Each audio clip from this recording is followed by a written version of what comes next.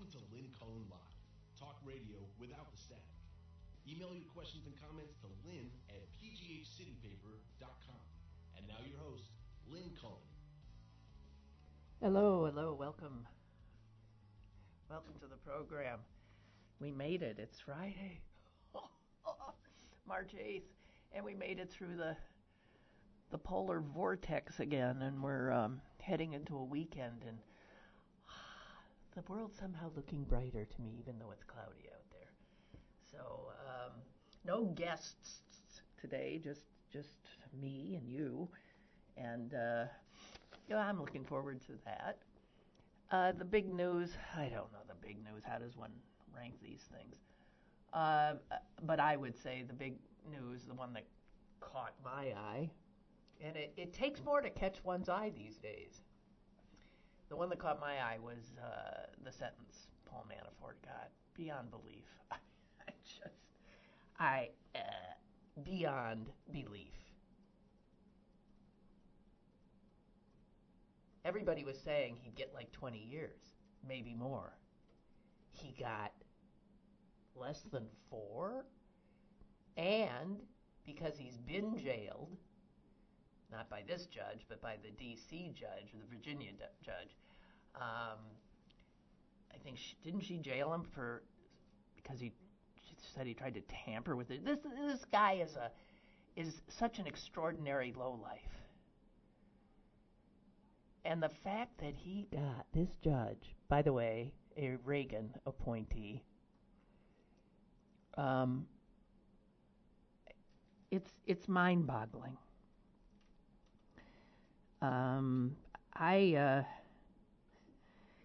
He was charged with more than 24 felonies. He had hidden millions of dollars from the IRS, I guess, essentially. Tax evasion alone should have cost him more jail time.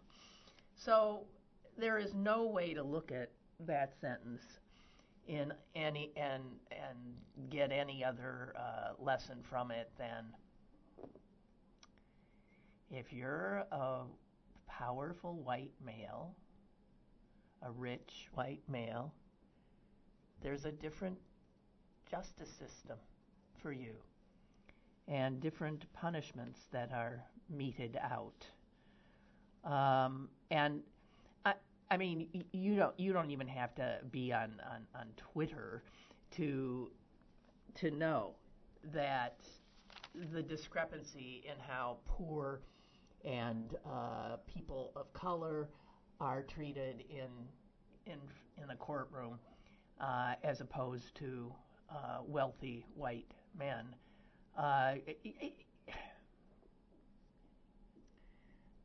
Let me get some.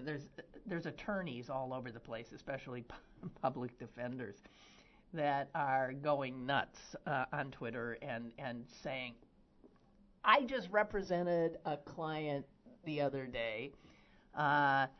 For instance, let me get some of these. Okay. Here is a lawyer saying that for simple possession of a firearm, this guy got 3.5 years. So the same. For simple possession of a firearm. Didn't shoot anybody. I guess he had it and he didn't have it registered to him. He does the same time as Manafort. 15 years for drug possession. I mean, people get sent away for unbelievable amounts of time for drug possession, for trying to sell a drug. I'm looking at a picture of a woman, young woman. She is Hispanic. She has 6 children. And She's doing 15 years for a crime that is not even a felony in the state of Oklahoma, where she was convicted and sentenced. Her 18-year-old boy is now raising his 5 younger siblings. That is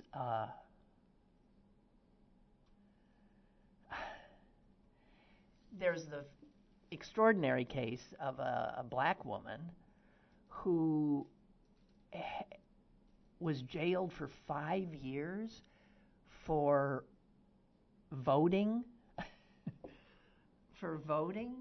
in an election when she was absolutely ignorant of the fact that she was not allowed to vote because of a prior conviction. And this is where people who have already paid their dues, serve their sentences, and then get out, are told that they are essentially non-citizens now and are not allowed to vote. That is a despicable voter suppression effort, designed, of course, to hit mostly black people. And it's one that was just overturned in Florida, which is a move in the right direction.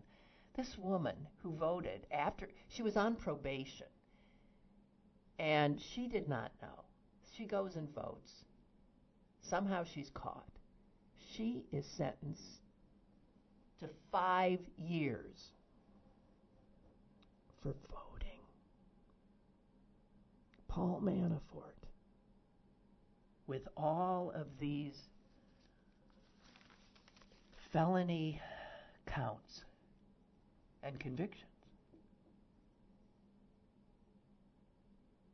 he's not going to serve more than 3 years, given that he's been sitting in the jail. Now,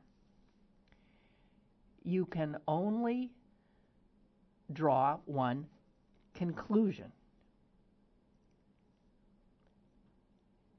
And I would not argue that jail sentences be made longer. I would argue that these draconian sentences for people of color, especially around drug issues, but apparently voting as well, just are disgusting, immoral. So here's one. 16-year-old Khalif Browder was jailed for 3.5 years before he was convicted of anything. This was pre-trial. He couldn't pay his bail. He apparently, the charge was that he had stolen a backpack.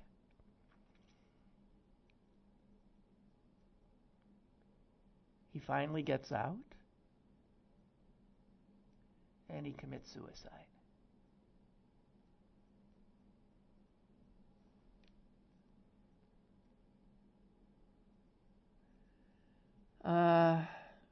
Here's another interesting fact. Last year, the same judge, Judge Ellis, sentenced a 37-year-old black man to 40 years for dealing meth.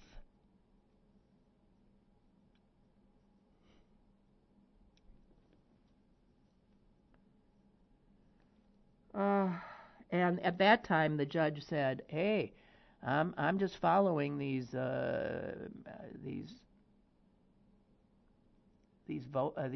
guidelines. What am I to do? I'm just so if it's a black guy in front of him, he follows them to the letter of the draconian law. If it's a white guy that he identifies with, he and Paul Manafort, could well, travel in the same circles, know the same kinds of people. He can identify and thus probably sympathize more with Paul Manafort. Incredible. So, all of this just makes me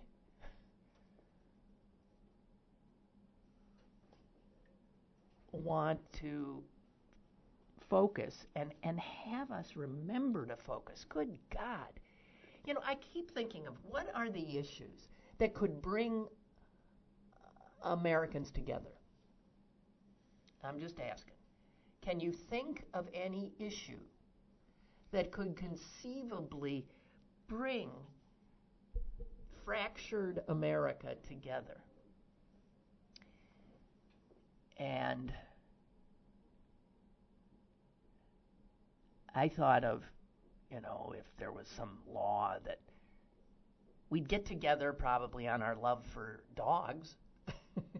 I think dogs could bring us together, if that ever comes up. But I would think that the obvious, glaring discrepancy of our justice system, the fact that the laws only seem to apply to people with no power, and if one has power or privilege, they do go together. The rules don't seem to apply. Let's just talk about something this drives me crazy, the injustice of it. This to me is a major issue. The number of lives ruined forever. And at the bottom of this is classism, and racism, without a doubt. Let's stop and think. You get a traffic ticket, or like me last year, you go to get in your car after the show and your car's not there. You call the cops. You think it's stolen. The cops then inform you, it's not stolen, it was towed. Towed? Yes, towed because you were in an illegal... I said, I've parked in that same spot for like 7,000 times. I've never been ticketed. It is totally a legal place. I cannot believe... I was totally innocent. The ticket, and I forget now, in order to retrieve my car, it cost me well over $100. I forget. Now stop and think. I have, and I can get at, bang. Oh God, I need $180. Damn it. Well, I can get it. A lot of people can't. So there goes your car. Without a car, maybe there goes your job. Looking further at the ticket, assuming your car's gone and your job's gone, you see that the actual fine on the ticket is something like $35, but there's something called costs, which add like another $170, well beyond the fine.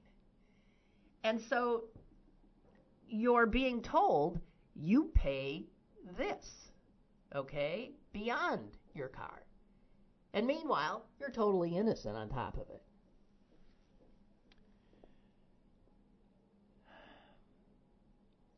In Pennsylvania, and I doubt we're alone, there is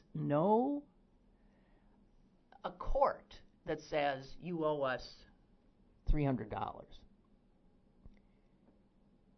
And the defendant, could be you, with your car in the pound, the defendant says, I don't have $300, Your Honor. Well, guess what? A judge at that point could put you in jail. Now, you'd have to be a real son of a bitch, right? Especially if someone literally doesn't have the money. It's a traffic citation. But in Pennsylvania, judges have the authority to jail people who can't pay, and oh boy, they do. They do. Every single county in the state has its own methods and its own guidelines of who goes to jail, who doesn't go. In terms of collecting court debts to the court, there is no standardized anything in this state. So every county has different things going on, and it gets more absurd. Each of the 60 courts of common pleas and then the more than 500 district justices, the magisterial district judges, you know, those little guys who have a courtroom in your neighborhood, maybe. Those guys decide on their own whether or not somebody's going to be jailed, or whether, if they're human, they will maybe work out some kind of a payment system so you don't get jailed for being poor.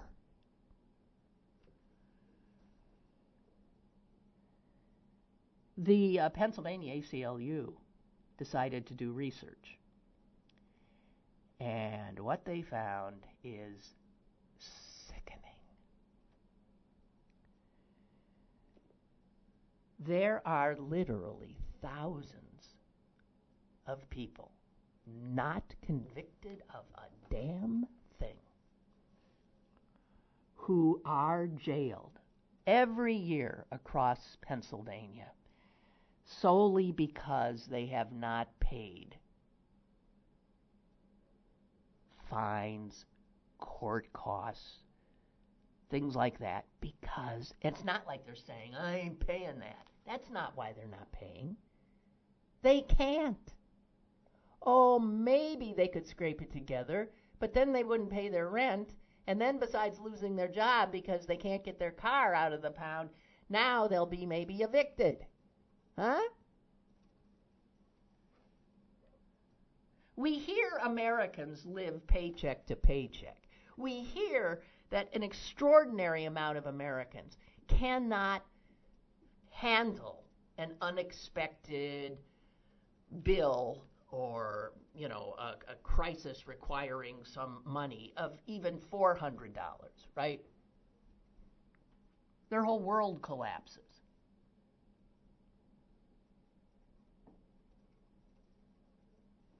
Those little magistrate courts, I've been in one of those. Those little magistrate courts where the guy sitting on the bench might be your next door neighbor, a guy you go to church with, or a friend. They alone jail at least 3,000 people a year. Because they can. The ACLU thinks all of this is unconstitutional, and I would agree. Debtors' prisons? Do you remember, like, reading a Dickens novel, and there's always some poor family, the whole family is living in a prison, a debtor's prison, because they're poor and they can't pay. And I remember as a kid reading that and thinking, what? I mean, my God, how awful, how horrible, how American, how Pennsylvanian. It's what's going on here. When you drive by our beautiful lakefront, I always call it lakefront, riverfront jail, it always makes me sick. I can't stand going by it because the majority of people in there have not been convicted of anything. That's a debtor's prison.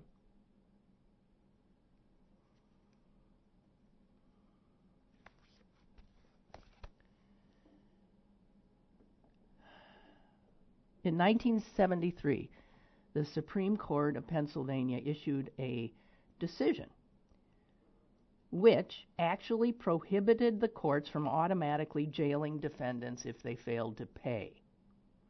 It took 10 more years until the U.S. Supreme Court reached the same conclusion in a case called Bearden versus Georgia. So tell me, how is this still going on? It is against federal law. It is against Pennsylvania law. It is illegal for a court to jail a defendant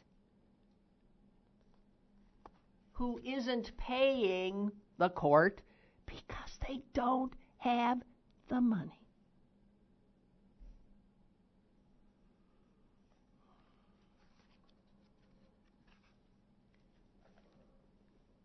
Poverty, apparently, is a bigger crime than colluding with the Russians to undermine our democracy. Poverty is criminal here in this country. We jail. Now, it's hard to get through your head. We jail thousands upon thousands. I'm just talking about this state. How is that not a bigger issue? Because we're not in jail, right? That's right. Because we're not.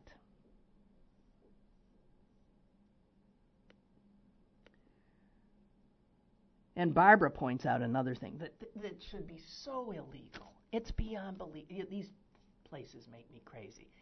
If you are strapped for cash, the same population that ends up being jailed because they don't have money, they go to those payday lenders, right? Now, if you live in a better part of town, you don't have such storefronts, but drive into a less Tony part of town, and then you start seeing them. They prey on the poor.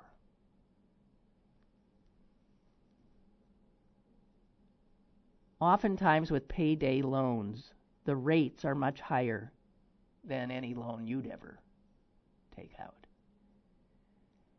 And before it's all over, you can end. The business model of these lenders is you trap the people with these high interest rates. Because it's not like they're going to all of a sudden have access to more money the next week or the week after. They just keep digging a bigger and bigger hole, so they come back and take out another loan so they can maybe pay off that loan and they get them that way.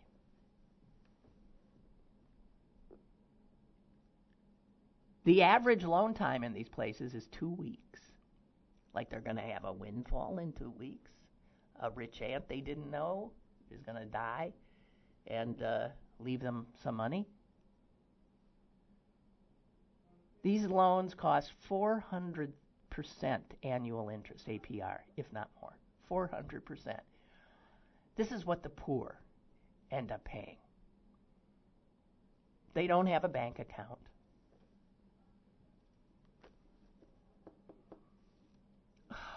How is that legal? It seems to me, did I not read somewhere that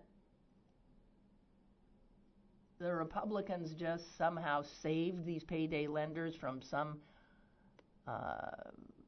something that was going to sort of tamp down what they were able to do?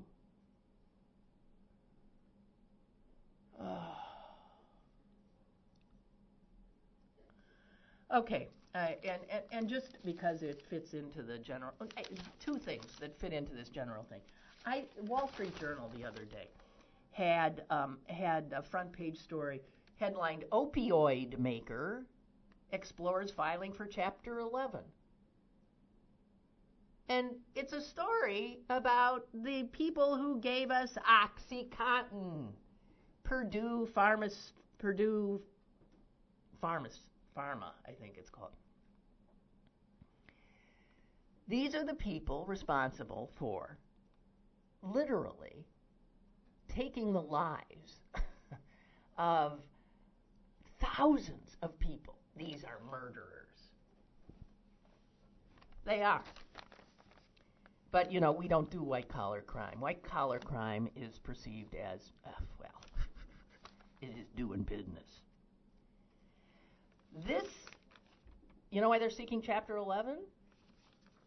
So that all of the states, cities, counties that have sued them because they're dealing with the resultant human crisis created by their product, they want to declare Chapter 11 because then, apparently, they can't be sued. They're protected. And here's the thing. They don't have debt. Why do you declare bankruptcy? Because what? Because you're in debt up to your eyeballs, right? These guys don't have any debt, according to this article. They don't have any debt.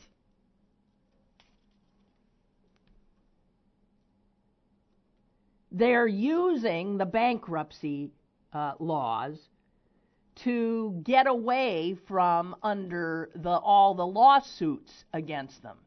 Because when we write laws, when Congress legislates in this country, they're legislating to protect fat cats. There's always a loophole for them. Says here that if they file for bankruptcy, that would immediately halt the thousands of lawsuits. And it would be turned over to a bankruptcy court.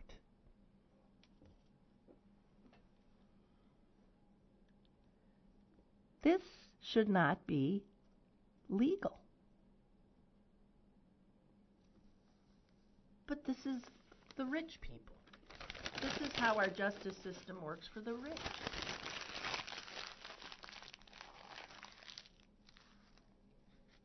Can you imagine a poor person being sued for some reason, declaring bankruptcy to avoid somehow legal jeopardy? I mean, I don't think the laws are meant to work for that person.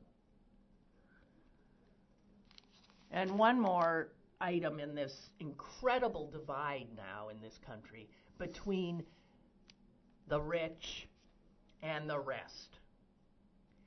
The city of Philadelphia has passed a law against the Chamber of Commerce's wishes, against a whole bunch of other business interests. And listen to what the law is. The law says that if a business in Philadelphia refuses to take payment in cash, they will be fined. Philadelphia says that increasingly stores in the city are refusing to take money. I talked about this earlier. And now here we have a city that says that is discriminatory against who? The poor. Because it is they who operate in cash. It is they who have no plastic. They don't have credit cards. They don't have debit cards. They don't even have a bank, okay? They pay more for everything.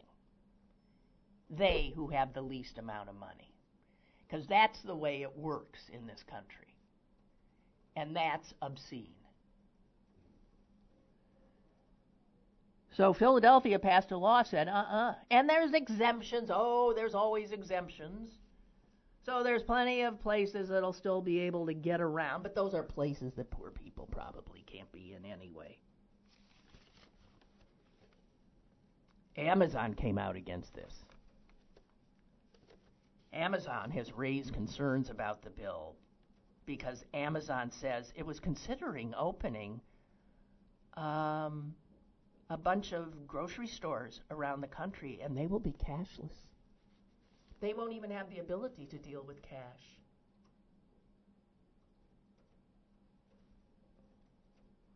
Roughly 29% of American adults say they make no purchases using cash.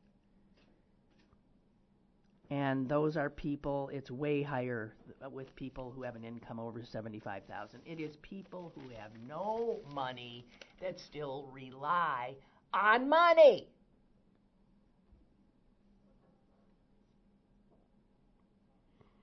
Okay, that's my rant of the day. I just, you wonder when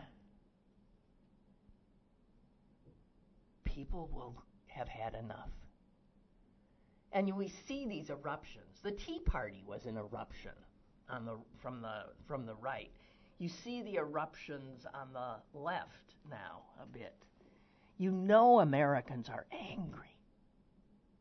But nobody has managed to articulate this in a way that somehow speaks to people despite what tribe they have found themselves in.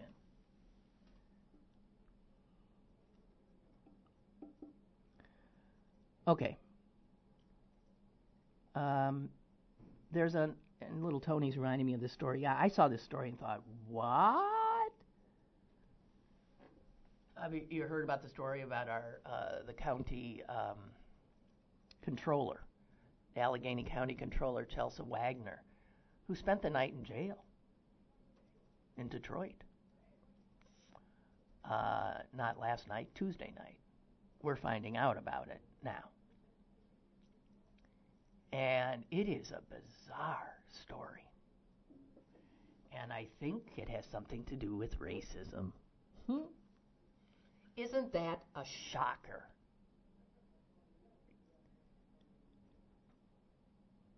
Here's what the Tribune Review is reporting. There was an altercation with police in the hotel where she and her husband were staying. They had gone to Detroit to go to a concert by the Detroit Symphony that was featuring a rap star. And they traveled to Detroit to do this. They said it was their sort of belated Valentine's Day celebration. Chelsea Wagner is a white woman, the way we categorize people, and her husband is a black man. Apparently, they go to the concert. I've seen some pictures of them being very happy at the concert. I think that somebody took a selfie. And then they went back to the hotel, and Chelsea was tired, and she said, "Well, I'm going to bed." And her husband said, "I don't wanna. I'm going to stay down here." Probably went in. Who knows? He said he'd stay in the lobby. Maybe he went into the bar, had a drink. Who the heck knows? I don't know. What I do know is that he was in the lobby. Then he goes finally to go to his room, and he realizes he doesn't have, the key, essentially. I'll call it a key. It's a card. And so I guess he goes down to the lobby again, as anyone would, and says, "I need the key to room blah, blah, blah, blah, blah." And they check that room, and they say, "I'm sorry, that is a room what is your name?" And his name was not on, the registration. Because Chelsea must have, done the registration. So her name was, his name was not. They're different last names. And they wouldn't give him a key. He tried to call Chelsea on their cell phone. She didn't answer. I guess they tried to call her from the hotel lobby as well on the phone in the room. She must be a hell of a sleeper. She didn't hear that either.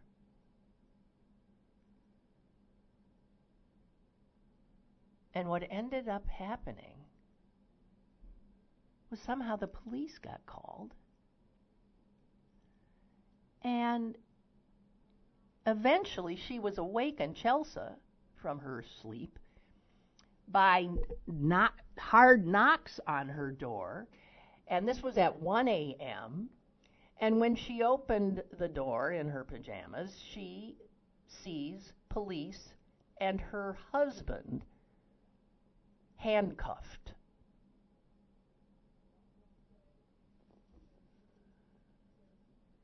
The police told her that they were taking her husband and that he had attempted to access her room. Obviously, she went ballistic, I think, is what must have happened. Here's where the stories start to diverge, right?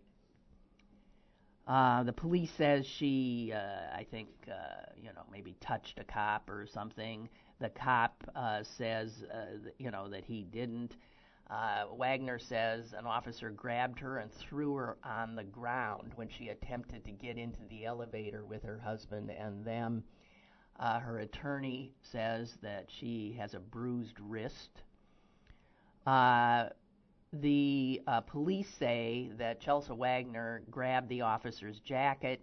She was interfering with them. She tried to block the elevator. The officers were being very polite, the cops say.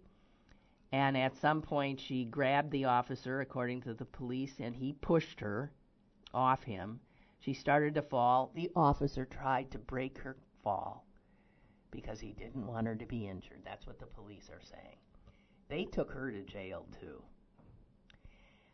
Her husband was released, didn't really go to jail, but she ends up in jail for the night. No charges apparently filed against either, and they returned to Pittsburgh the next day after Chelsea was let out of jail. What's the one thing that doesn't seem to make sense here? I mean, would that have happened to... I'm sorry. That wouldn't have happened to me. I have forgotten my card. I have gone to the desk and said, can I have a key to room blah, blah, blah? I forgot my card. They give it to me without even blinking. They don't even check. But then I'm not a black man.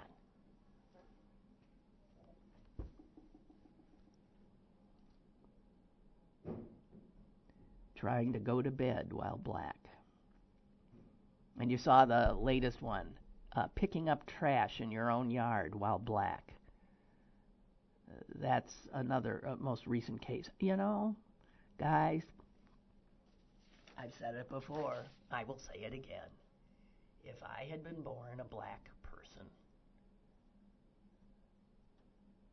in this country, I would not have made it to where I am now in terms of, in every way.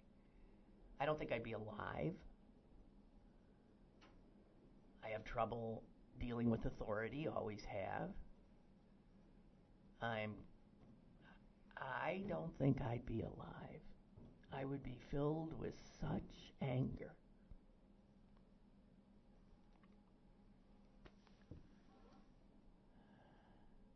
And I think a lot of white racists feel the same way, which is why they're scared to death of black people, is where their racism really is coming from. Because they figure, man, I don't know, is that where some of it comes from? I think, like, if I were them, I'd sure want to kill me. I don't know. Let's talk about something happier. From today through March 30th, that would be the end of the month. So all of March, there's a thing going on with a lot of restaurants in town where you can get a special multi-course dinner for a set price. The price will never be higher than $39. And it will be multiple dishes from the restaurant's menu. All the restaurants are putting, together their offerings. And there's a ton of restaurants. There's so many restaurants in this town now. I don't know half. I used to feel like I knew the restaurants in town. I don't anymore. Anyway, here's what you want to do. Go to taste30pgh.com. Taste30 goes to March 30th. The meal will probably cost you about $30. Taste30pgh.com, and you'll see the restaurants that are doing it.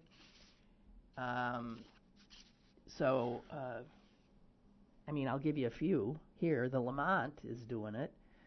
Spork is doing it. The Carlton is doing it. The Twisted Frenchman. Paris 66. Eliza PGH. Is that that place in Homestead that I went to once, a steakhouse? I don't know. The Vandal. Revival on Lincoln? Have you heard? I haven't heard of these restaurants. Carmela's Plates and Pints? Anyway, go to Taste30pgh, okay? I'll remind you of that every once in a while. I'm just blown away by this story. Okay.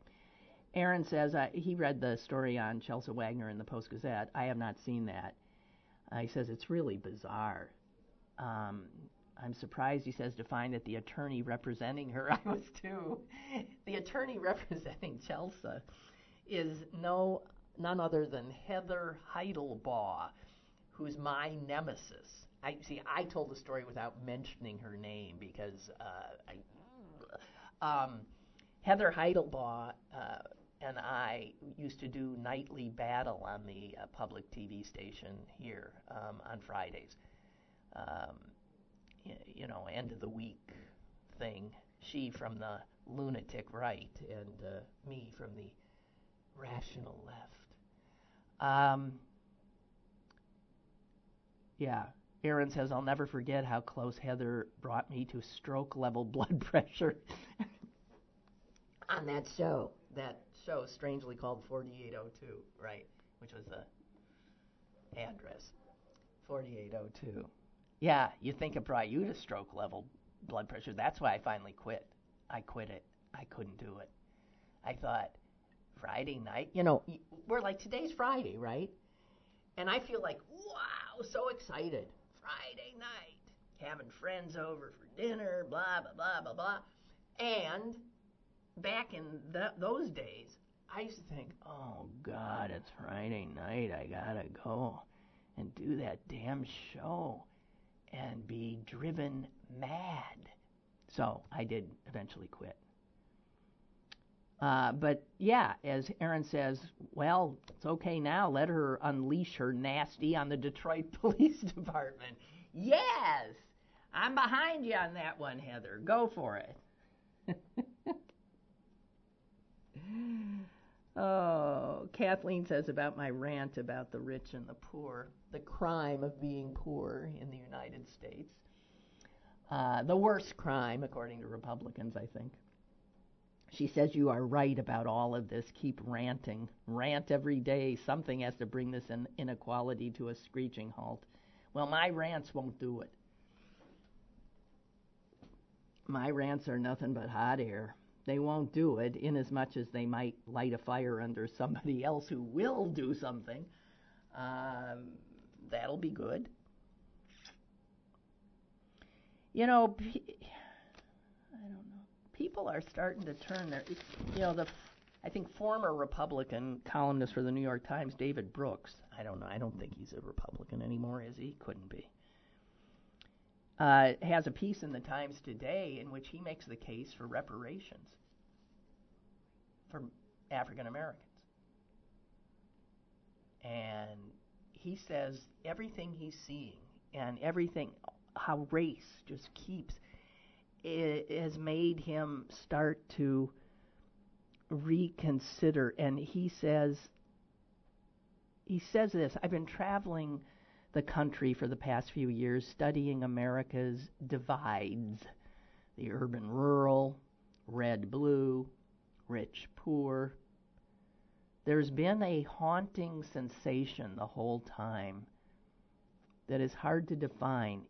It is that the racial divide doesn't feel like the other divides. There is a dimension of depth to it that the other divides don't have. Excuse me. And the racial divide, he says, is more central to the American experience.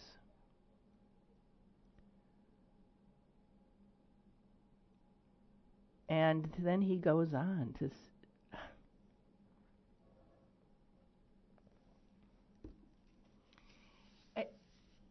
he's a man who thinks a lot. He drives me crazy because he thinks a lot, and then he puts together columns that I find dull. But he's a good man, and he's a man who struggles trying to be better. And I'm blown away that he gets to the point where he says, what this country has done to African Americans, and he says to Native Americans, because those are the two groups that didn't choose America. Well, I guess the Native Americans did. They were here before us, but we almost wiped them out, ran them off their land, and they still have not recovered.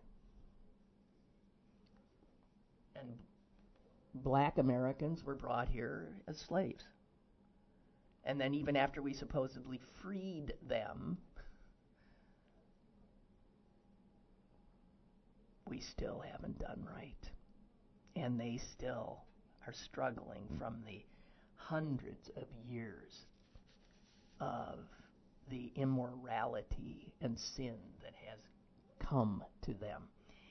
I've always said it is our original sin, and we are just absolutely reluctant to look at it. So here you have David Brooks saying, I really think maybe reparations is the right thing. And he said he had read Ta-Nehisi Coates' article, The Case for Reparations, 5 years ago. And he said when he read it then, he said, I read it, I understood what he was saying, but I was, he said I was finding all kinds of practical objections to it, which is what I have done too.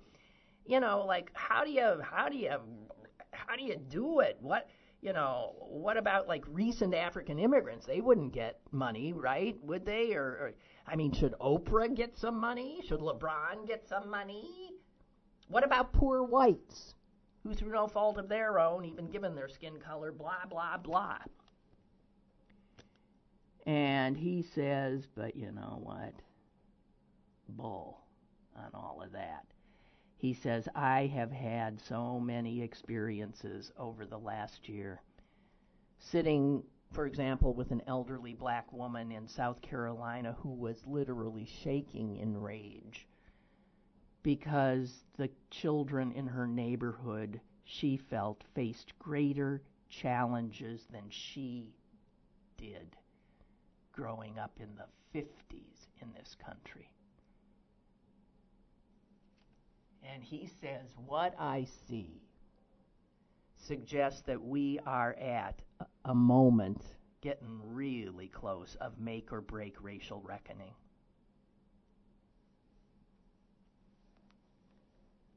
I don't think this country is up to rising to it.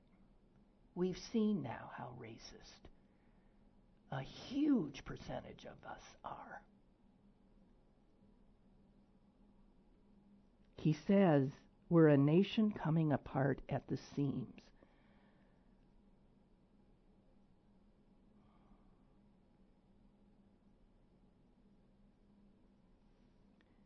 He quotes Ta-Nehisi Coates from that book and says this. He says this part is like what really gets me.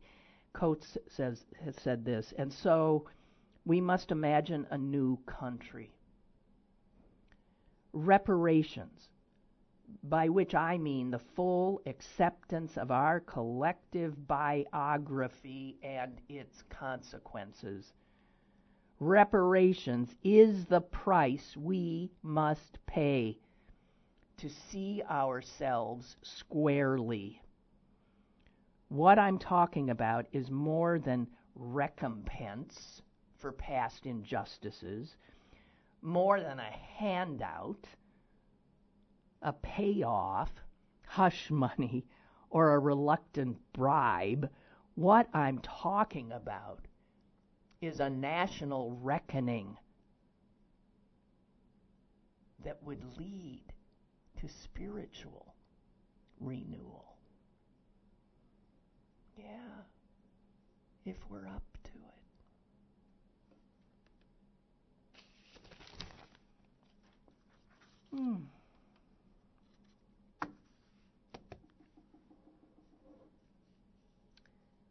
So, God, I hope I haven't depressed you as much as I've depressed myself. It's just, it is what it is, huh? I just want to see if I have anything else here.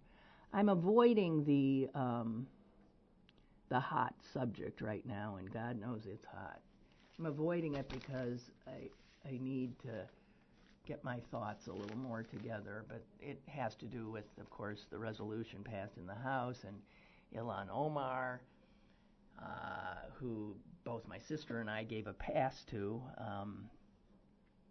with her things about it's all about the Benjamins. I'm less inclined to give a pass to her now, frankly, because her latest remarks suggesting that Jews, and this is one of the things that have gotten Jews killed and expelled from countries for hundreds and hundreds and hundreds of years, is that we don't belong and we do not really have allegiance to a country. And before the state of Israel, that was not, they couldn't say, oh, you care about Israel more than you care about the United States. I mean, Jews were driven out of countries left, right, and center, and there was no Israel, so that wasn't it. But they were driven out because the charge was always the same, that they were somehow unassimilatable. And they were talked about, in this cartoonish way. And as I said before, I mean, anti-Semitism, people who think it's about the Holocaust are out of their minds. That's not what it's about. It's been going on, it was going on 1,000 years before the Holocaust. It's the oldest conspiracy theory, still going strong. And a lot of Jews it's like gaydar. People, I know it when I see it. I know it when I hear it. I do. And I've heard it from people I even consider friends. And I cannot tell you how it hurts me. I don't want to, this is something, and see, I'm inarticulate about it now. But I am, and I'm not alone, I'm increasingly, truly concerned. Because I've never seen it in my lifetime as overt as it is right now, and as sort of constant. And the staying power of it is just amazing. And I know the left doesn't see Jews as a minority group, as one that deserves, their constant tolerance and care, because we are perceived as so successful. We're not struggling. We're white, most of us.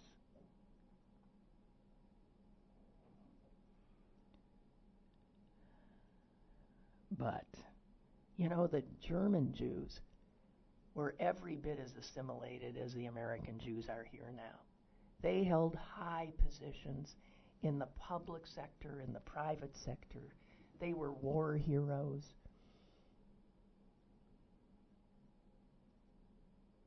And bang, like that. The oldest conspiracy theory caught up to him. So I just want to say, I worry much about my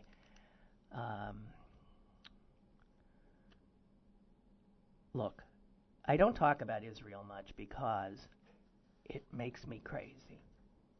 I hate Benjamin Netanyahu. I hate the Likud party.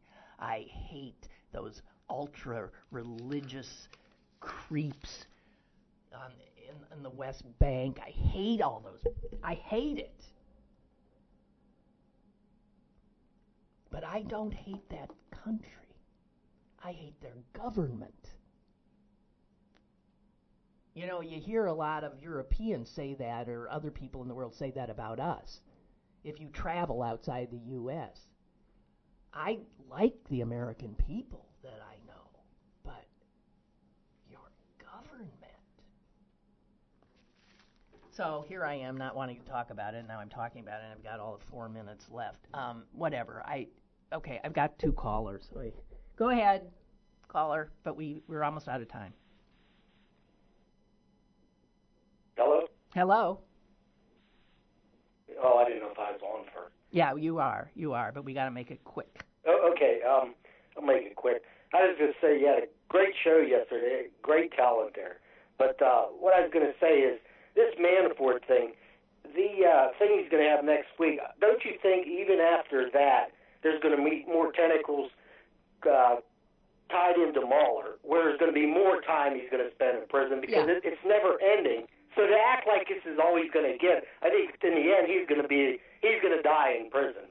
Well, that's my opinion. Well, I think he definitely will. The judge who he will face next week for sentencing and other crimes he's committed. She ain't going to be. I think it's a she, right? She's not going to be so lenient. But it's what this judge yesterday did that shines a light on how rich people can get by where no one else could. So, he'll get more time. Yes, he will. But it's still, I don't know. I don't know. To hell with him is all I can say. To hell with him. Thank you for the call. Great show yesterday. Oh, thank you. Okay, thank you. Okay, bye. Okay, goodbye. Hello, caller? You still there? Hello. Hello. Hi. I was just wondering where I've never heard anybody on the left say that Jews were not a minority. Where do you hear that? Oh, I mean, well, technically they would say, of course we're a minority. We're, less than 1% of the population. We're much more, in that regard, we're much more a minority than blacks. But that's not, no.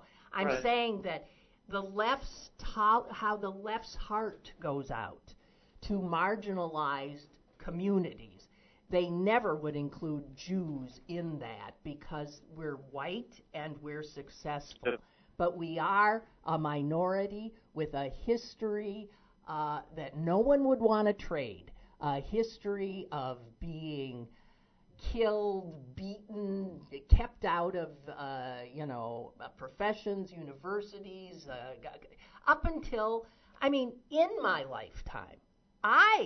When I went to Northwestern University, I was part of the first class that didn't have a Jewish quota on it.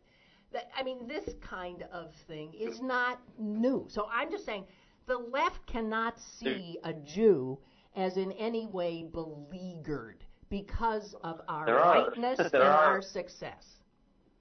There are a fair number of Jews on the left, correct? Oh, yeah. Oh, sure. Always. So I don't know. I have no idea. I have, never, ever heard anyone express what you're saying. But you do say that regularly. Okay. Well, trust me. Take it to the bank, okay? Well, as a member of the left myself, how do I not know how they're thinking? As a person who reads and stuff, you haven't seen how Jews have been sort of shoved out. There's been attempts to shove us out. There's been dust-ups at the Women's March that somehow Jewish... But that was you know what? different. Oh, it always is. That was because they were trying to get the other people in charge to condemn. No. Wrong. Say that they didn't support Palestinian rights. No, wrong. You're wrong. And I'm out of time. No, I'm not wrong. You're wrong. I'm out of time. And it's why I didn't want to bring this up in the first place. Because I get hot as hell on this. Because I feel it in my gut. Okay? So go away. Show's over. See y'all Monday. Bye.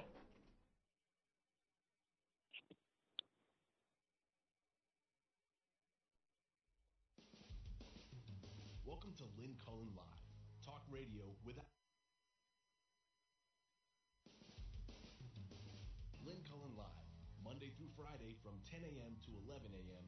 and archived at pghcitypaper.com. The opinions expressed on Lynn Cullen Live are those of the host and do not necessarily reflect the viewpoints of Pittsburgh City Paper or its advertisers.